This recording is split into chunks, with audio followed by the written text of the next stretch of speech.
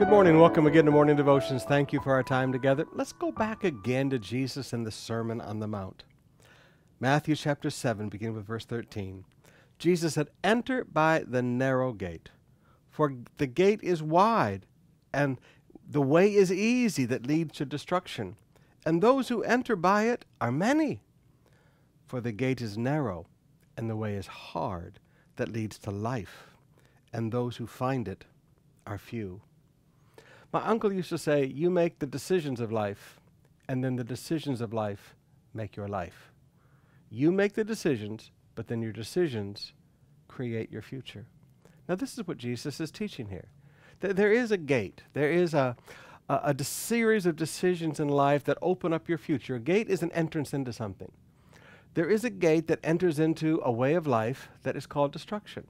And he said that way of life that's destruction, he said it's a wide gate. It's easy to get in, and it's very popular. Lots of people use it. But he said there's another gate. There's a very narrow gate.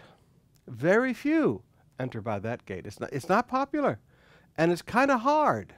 But that is the gate that leads to life. When you make decisions, are you making the easy decision that's very popular? Because that always leads you to destruction. Or are you making the hard decision that's not popular? That's the decision that will bring you to life.